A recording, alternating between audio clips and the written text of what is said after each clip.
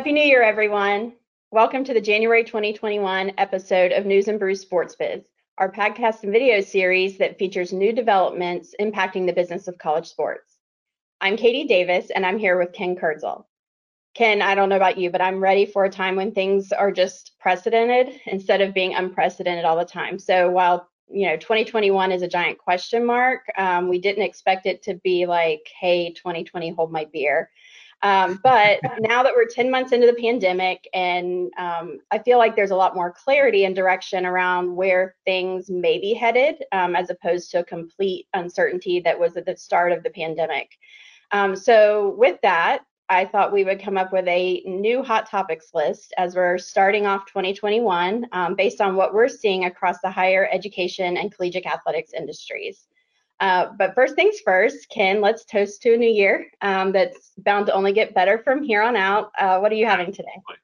I am drinking Dense Fog Advisory from one of our favorite Gainesville breweries, First Magnitude. And anybody who's watched or listened to our podcast on here knows that we're all about hazy IPAs, and it's a hazy double IPA, and honestly is one of the best ones they've ever made. It's amazing. It's a great start to 2021.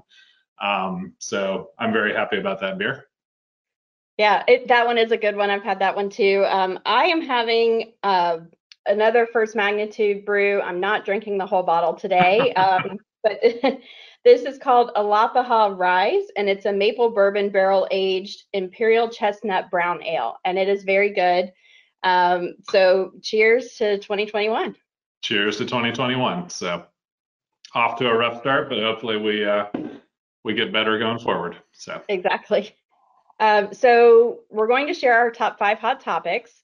And the first one that we wanted to put out there for everybody is that January 15th is the NCAA agreed upon procedures and financial reporting system deadline. So we wanted to give you some quick last minute reminders as you're wrapping that up.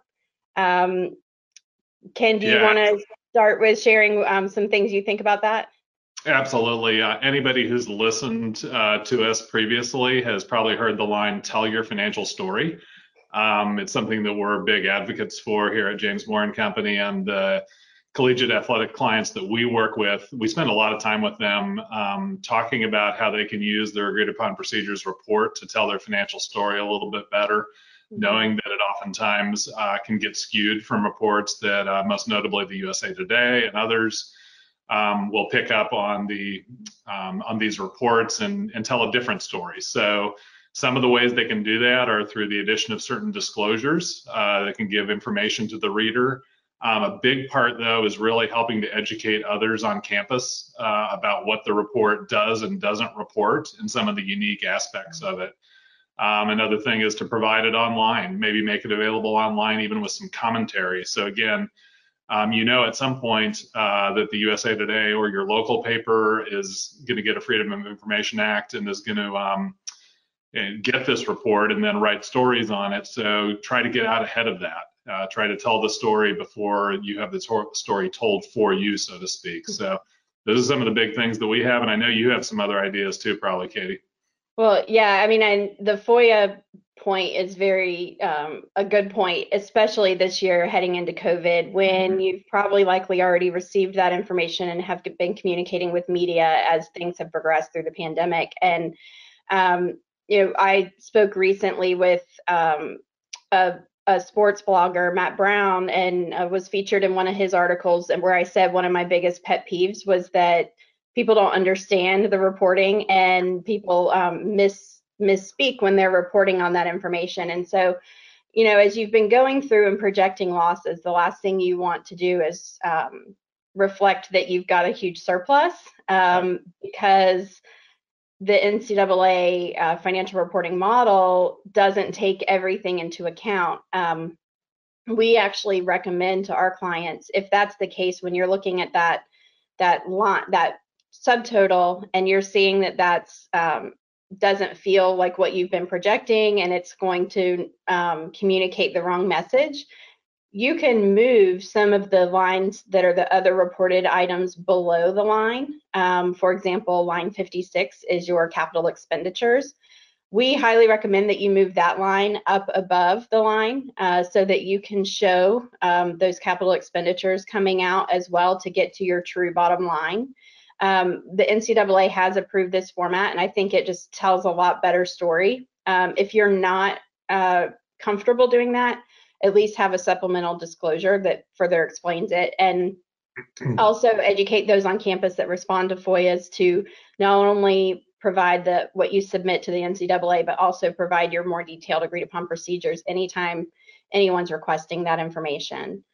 The other thing is making sure that, because we are still continuing to see errors in the grants and aid revenue distribution equivalency calculations, that generally is what happens when you're not using NCAA Compliance Assistant and you're using another third-party software such as ARMS or Jump Forward.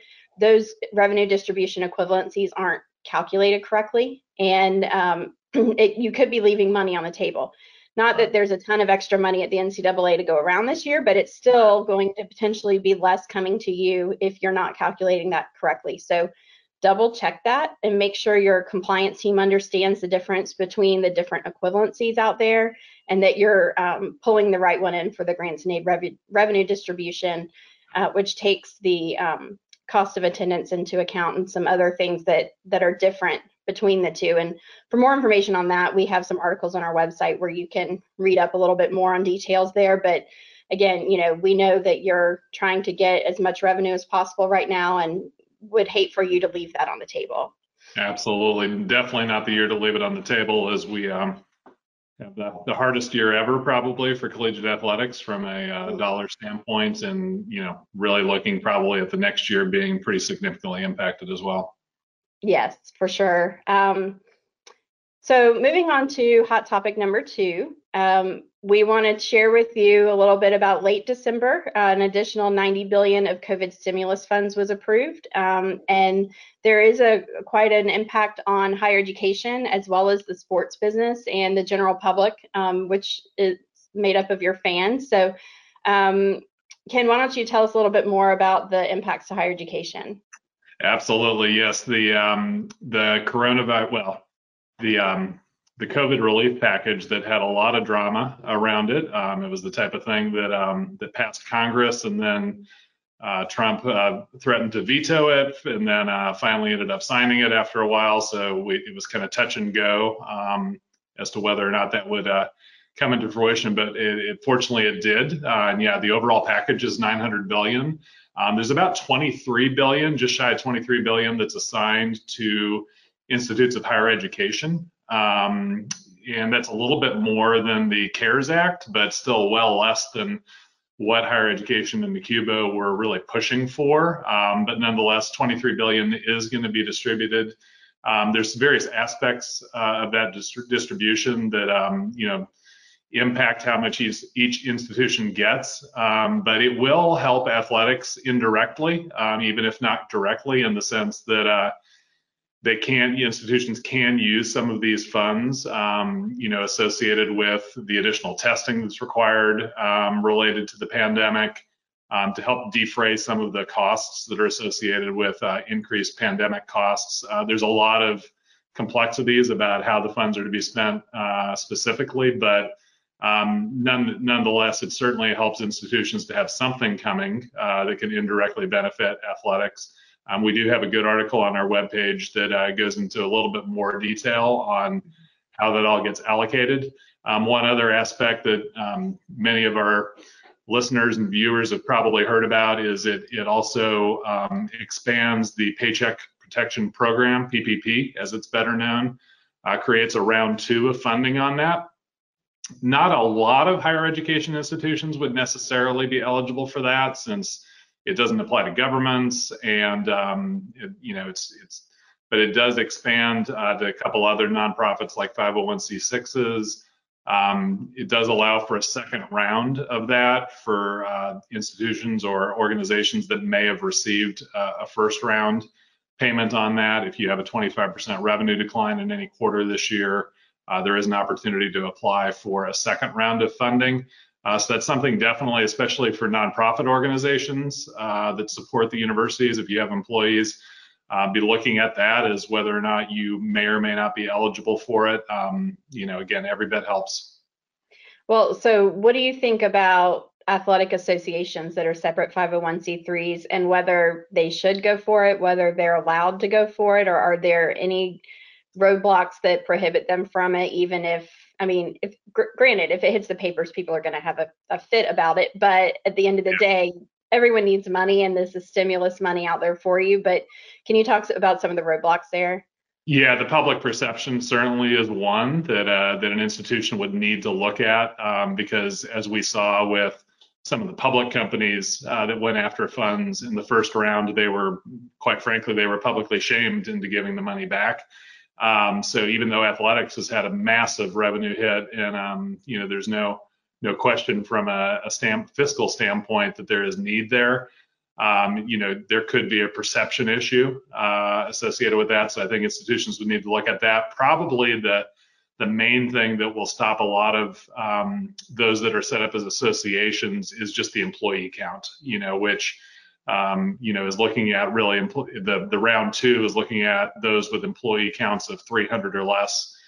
So most of the ones that we work with and have talked to obviously are well north of that number, and as far as number of FTEs that they have. So that's probably the big roadblock for a lot of them. But again, some ancillary organizations that may be set up to support athletics or to support the university that have smaller numbers of employees, that it might be something worth looking into. And we have seen, in a couple of clients' cases, we have seen it in the higher education area. It's on the rare side, but it does exist.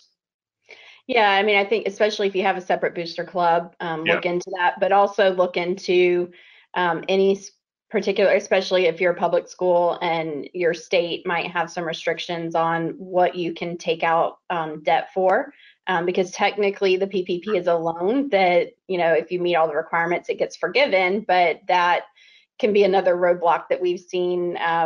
Absolutely. That keeps athletic associations or really potentially any supporting organization for a university from being able to tap into these funds. Right, definitely. More specific to the sports business, you mentioned the 501c6s didn't qualify for PPP the first round, and they do now. And another really important type of 501c6 organization is your convention and visitors bureaus.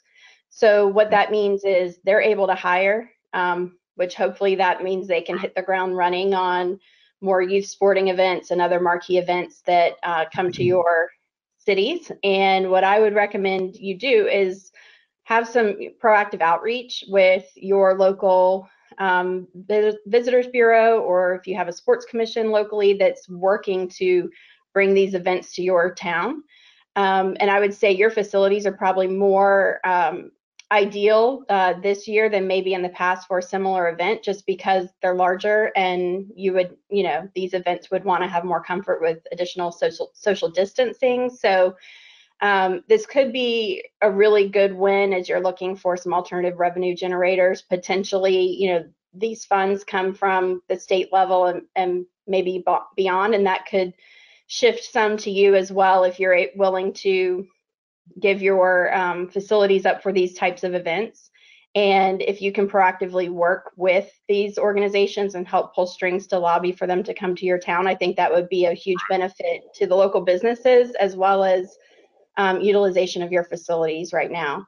And speaking of facilities, there's also in this the stimulus package, there's about $15 billion of grant program for live venues. So your stadiums and your arenas that have lost at least 25% of revenues due to the pandemic. I haven't read up details on that yet, but what I plan to do is look further into that to see how do they define venue and revenue. Is it something that if your stadium is part of your university's capital assets, does that qualify, or does it have to be a separate legal entity to qualify? So we're looking into some of that and plan to put some information out there soon about that. So keep an eye out for that as well. Mm-hmm. Yeah, the other thing that we're seeing out of the out of the big package is, of course, the most famous, the big headline part about it is the stimulus to individuals, the $600 per person that goes out. And then there's additional talk, especially with Democrats taking control of the Senate through the Georgia runoffs, of increasing that to $2,000. There was a lot of press about that, so we'll have to see where legislation goes in the next few weeks as the administration changes, and whether that gets bumped up to 2,000. But certainly, again, the indirect benefit of looking at athletics and looking at just the fact that collegiate athletics are part of the oftentimes discretionary funds that people have. So every bit that helps the general economy, that helps put money in people's pockets, can have a trickle down effect. Not substantial probably, because obviously there's much bigger needs, but to the extent that there is more money in pockets, does allow for hopefully more money coming into discretionary type entertainment, related type funds. The other thing that we're seeing in it too is the stimulus that has pieces for the purchase and distribution of vaccines. And so a lot of the higher education institutions we work with have very robust, health areas that are going to be a big part of the vaccine distribution, typically working hand in hand with their public health departments. So I would expect to see funds definitely flow through the higher education landscape related to that distribution of vaccines part. Well, not only that, but having the funds to be able to distribute vaccines to the public, that's just going to get them vaccinated faster and get them, able to, come to a game hopefully in the fall. Well, and we certainly know we can't get the fans in the stands until that happens. Yep. Well, number 3 hot topic, Ken already alluded to this, but it's the impacts of the election and the changes to administration, and how that's going to impact higher education and college athletics. Yeah, and that's obviously a big unknown, but there's no doubt there would be a big impact. A couple of the things that we're seeing that are likely under a Biden administration is expansion of the Pell Grants, which can again have indirect benefits to all parts of a university. That'll certainly be on the table. Biden has made clear that he wants to increase that. He wants a big overhaul of financial aid in general, not necessarily athletics related, but student loans are something that's on the table. A general overhaul of the whole financial aid process is very likely. Certainly not the expert on it. We'd have to go back to our friend from a recent podcast, Justin, who talked a little bit about Title IX. It's undoubted that there could be some impacts to Title IX with a new education secretary. So there's various impacts, and we're kind of working on an article about that we hope to publish and get out there soon that talks about some of the various impacts of a new administration. But we know that undoubtedly it's going to be significant.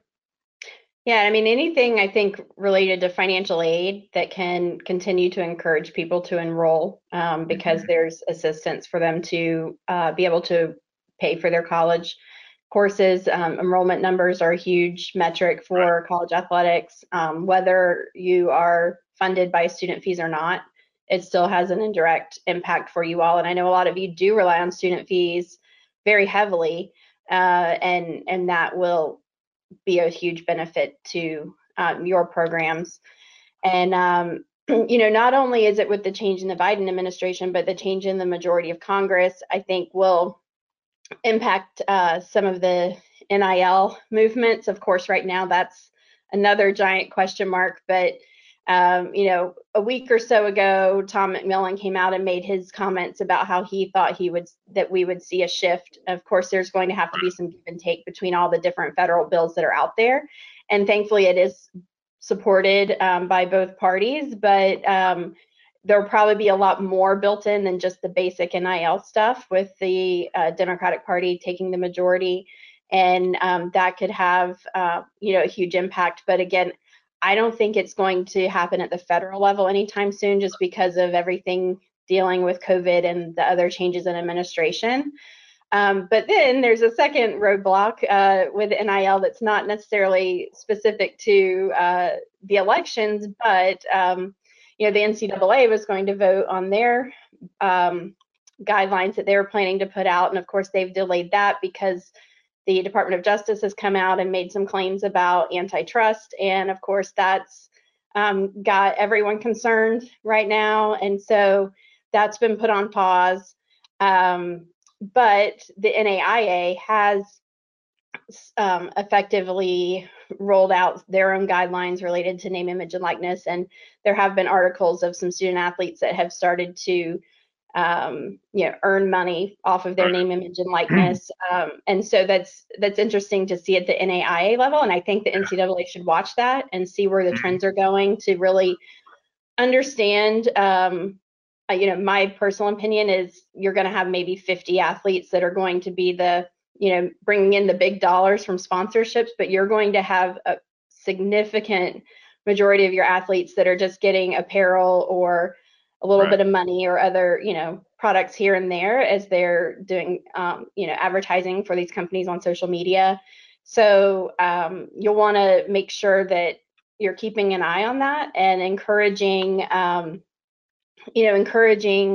fair guardrails that make sense and that aren't going to create too much of a hassle when July comes around and Florida goes live with this, as well as, other states are soon to follow. And, I think eventually Congress will have to get to it, but I'm skeptical it's going to happen before July. Oh, I strongly agree with you. Absolutely. There's a lot of big things on the docket, and when they get to NIL will be a big question. Yeah. So hot topic number 4 is the impact of moving fall sports into the winter and spring seasons. And now schools are starting to feel that. I would say that, it's kind of like, okay, we're going to kick the can, we're going to keep people safe, and now we're doing a lot and with less. So Kim, what do you think about that? Yeah, no, I think you said it well. It's one of those things that, initially, I mean, undoubtedly, conferences and schools knew that it was going to be challenging, but then probably are, facing now the real big impacts of that. Just thinking the logistics of kind of piling sports seasons on top of sports seasons. And, there's only so many operations people that probably are in each school's department or association. And then that number could be even lower than it was a year ago with layoffs that have occurred. So you have manpower shortages combined with doubling up on certain sports. And then, just the pure logistics of kind of trying to manage all of that when you're short staffed. I absolutely don't envy anybody who's in that role of operations for athletics right now, trying to balance all of this while all still, even though we do have the vaccine and it's starting to come out and there's maybe bright times coming ahead, we're still, in a deep, dark spot with this right now. So trying to keep all of your student athletes safe while at the same time managing multiple sports that are in different seasons now. And it's honestly, it's a nightmare. It is. And we've heard this from multiple schools at all levels. And, I think there's something to be said for watching and observing and learning as schools navigated football season. But there's still so much uncertainty, and how you handle a football team with a large roster is very different than how you would have to handle some smaller rosters like basketball and even your other Olympic sports. And so the COVID testing, it adds up, and there continue to be cash flow shortages. So each school that we're talking to is a little bit different on how their conference handles it and how it's funded there, as well as what's available within your institution. So regardless, though, that's a huge hit to the budget. So looking at that, looking at what is it going to look like when your athletes are able to get the vaccine, and how does that shift your budgeting and even time allotment from going from testing to vaccine, and are you going to have to continue to test after that? I mean, there's a lot of questions related to that, but as you're going through the winter and spring season, just keeping an eye on your students and your staff and yourselves from a mental health standpoint, as well as keeping an eye on your financial budgeting and the ramifications that come from a delayed sporting season that now has a significant amount of expenditures related to participation and travel and et cetera. So definitely keep an eye on that. And we're thinking about you, and we're rooting for your teams to have a successful season and for your athletes to feel fulfilled in what they love doing. But then there's also the pipeline of future athletes, and how does this impact recruiting? Well, certainly there is an impact to recruiting too, and this year is a complicated year. It is the best, kind of nicest way to put it. Everybody's well aware of the fact that athletes get an extra year of eligibility, that this year doesn't count. So that's creating kind of a one-year bubble we'll see how many athletes take advantage of that.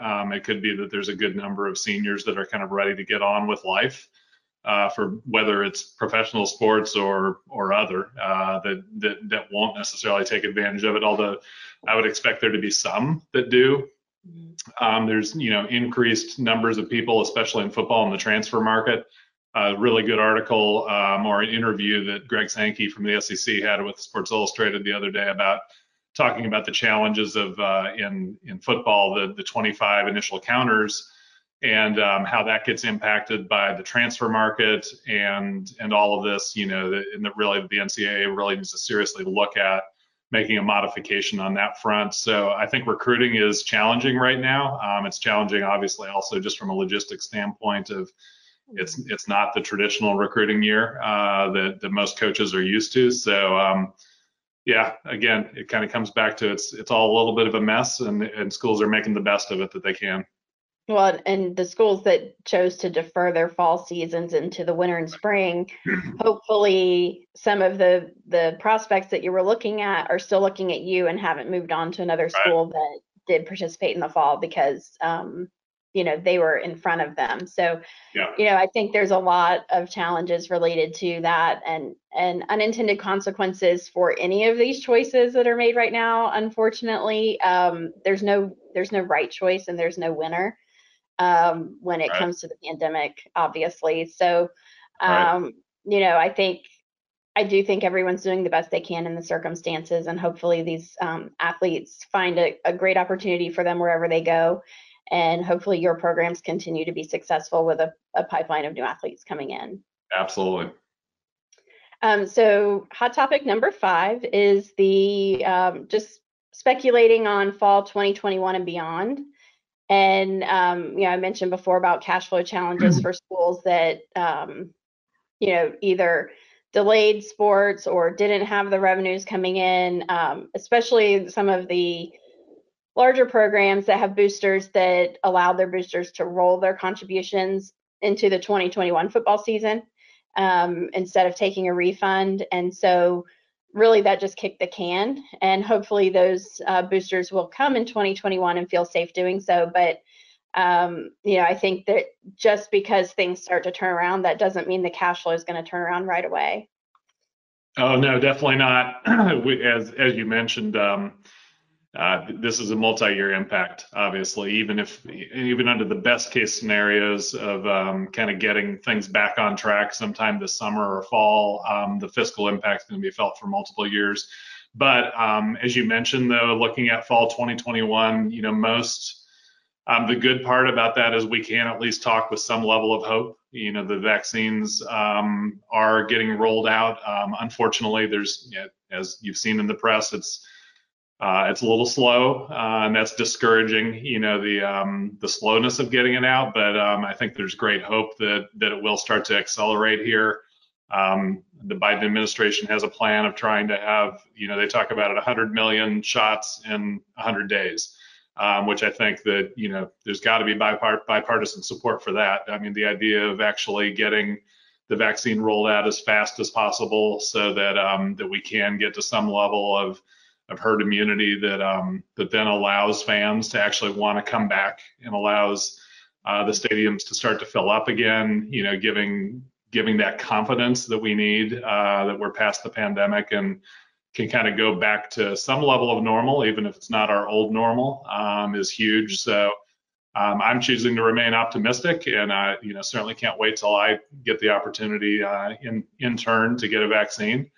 And then, really looking at we're looking at schools that are trying to take a hard look at fall 2021 and see, what's going to sell. I mean, hopefully we're selling a lot more seats than we were able to do this past year, but also looking at, are there ways to create more premium options in stadiums without spending a lot of money, knowing that a lot of schools have had good success with their premium seating, and it could be that that's really kind of the prime area that there's opportunity to get people back in the stands on, and then also just giving that level of confidence that that it's safe and that the fans can come back. And certainly the older you are, the more challenge that might be. So again, it's really going to come down to a confidence level that enough of our society has either had the vaccine or had the virus, and that we're somehow past these surges to really get people confident about buying tickets again and getting back to the stadiums. I mean, I think regardless, all schools need to go into the fact that fan experience is not going to be the same. So how you are approaching that, how you're strategizing around it, you need to reset and think about it and think, okay, we can't go back to the way we used to do things. You'd love to get some of your older boosters back in the seats, and hopefully a lot of them will, but chances are some of them won't. And it's time to start looking at engaging some of your younger fan base and getting them excited about coming. I did like, what with the college football playoff and what I was seeing online about how concession stands were operating, and there's a QR code at your seat and you can order from your seat, and essentially it's an entire cashless experience that really there wasn't a significant capital outlay to handle that. And that's just the convenience of getting food and beverage at your seat. So we've talked to a lot of schools about this, and I think it's going to be something that they're really going to have to challenge themselves and think about. How can we create a premium experience that gets people to want to get off their couch and outside of their upgraded living rooms that they've invested in over the last year and come back? And really, I think it's the stuff outside of the stadium. It's the tailgating. It's the interacting with your team. If there's a way to cheer them on as they're heading into the stadium, or getting your marching band involved to get the fans rallied, coming to sporting events, as much as it is cheering on your team, it's also very social. And yes, we're going to have to slowly allow some of that social interaction to happen again to get people really interested to come back. Yeah, I think there's definitely, hopefully what we'll see is there's a strong yearning to be back and have that experience that can't be replicated in your living room, of actually being with fellow fans of your team and cheering them on and smelling the tailgates and all of that, and really just kind of making that a big part of drawing people back. Mm-hmm. And, as you're thinking about this, you're thinking about it from a budgeting standpoint as well. And talked to a school last week that said they were in the middle of their 2022 budgeting process and taking it to the university's board to approve it. And, it's a challenge any year to explain your budget and explain just athletics operations and budgeting in general to people that don't see it every day. And then taking on top of that the uncertainties that you're having to project out into 2022 now. And like I said earlier, there is some clarity that I think that you really don't know. Where before it was like, okay, this is going to be a hiccup and we'll be able to come back. And now it's like, no, this is the long game. So there's more clarity around that, and being a little more conservative in budgeting, but realistic, and knowing this is what we're going to need to be able to sustain our programs and sustain them successfully and keep our athletes safe and our fans safe. And so, being able to project that out and communicate that based on, different revenue models that are coming in, with hopes of having more fans or more sponsorships and things like that as things start to turn around. But it's really hard to look that far ahead, especially now.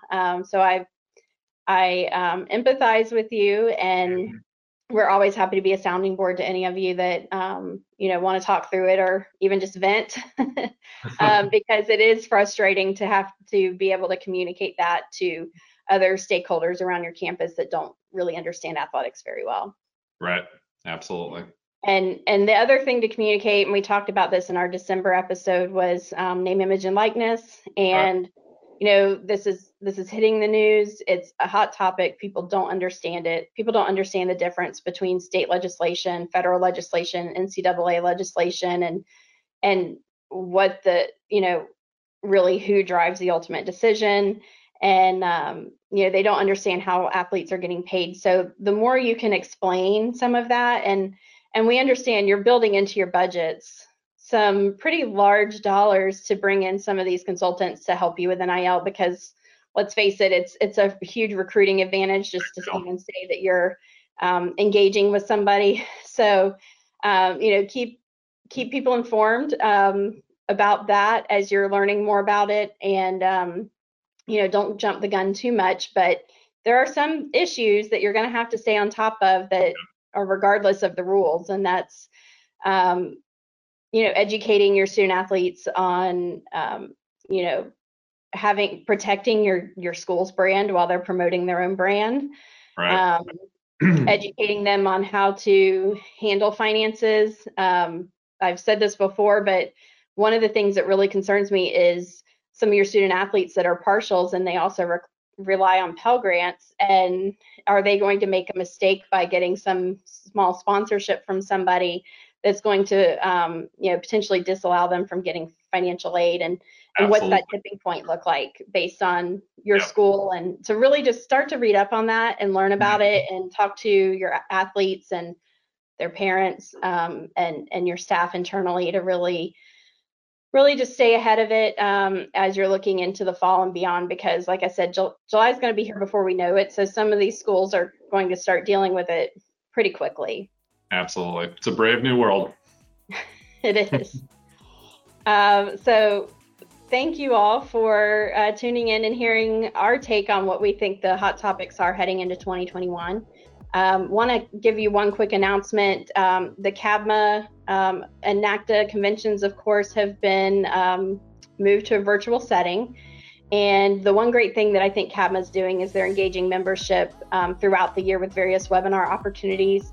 We will be putting some information out there soon about an upcoming webinar in February that we'll be facilitating for the CABMA members, and we're excited to get to see you all virtually, and really excited for 2022 when we can see you all again in person. Absolutely. But thank you to our listeners for tuning into News and Brews Sports Biz as we advocate for the financial voices in college athletics to be heard. If there's a topic you'd like to see covered on a future episode, or if you'd like to join us, please contact us through our website at jmco.com.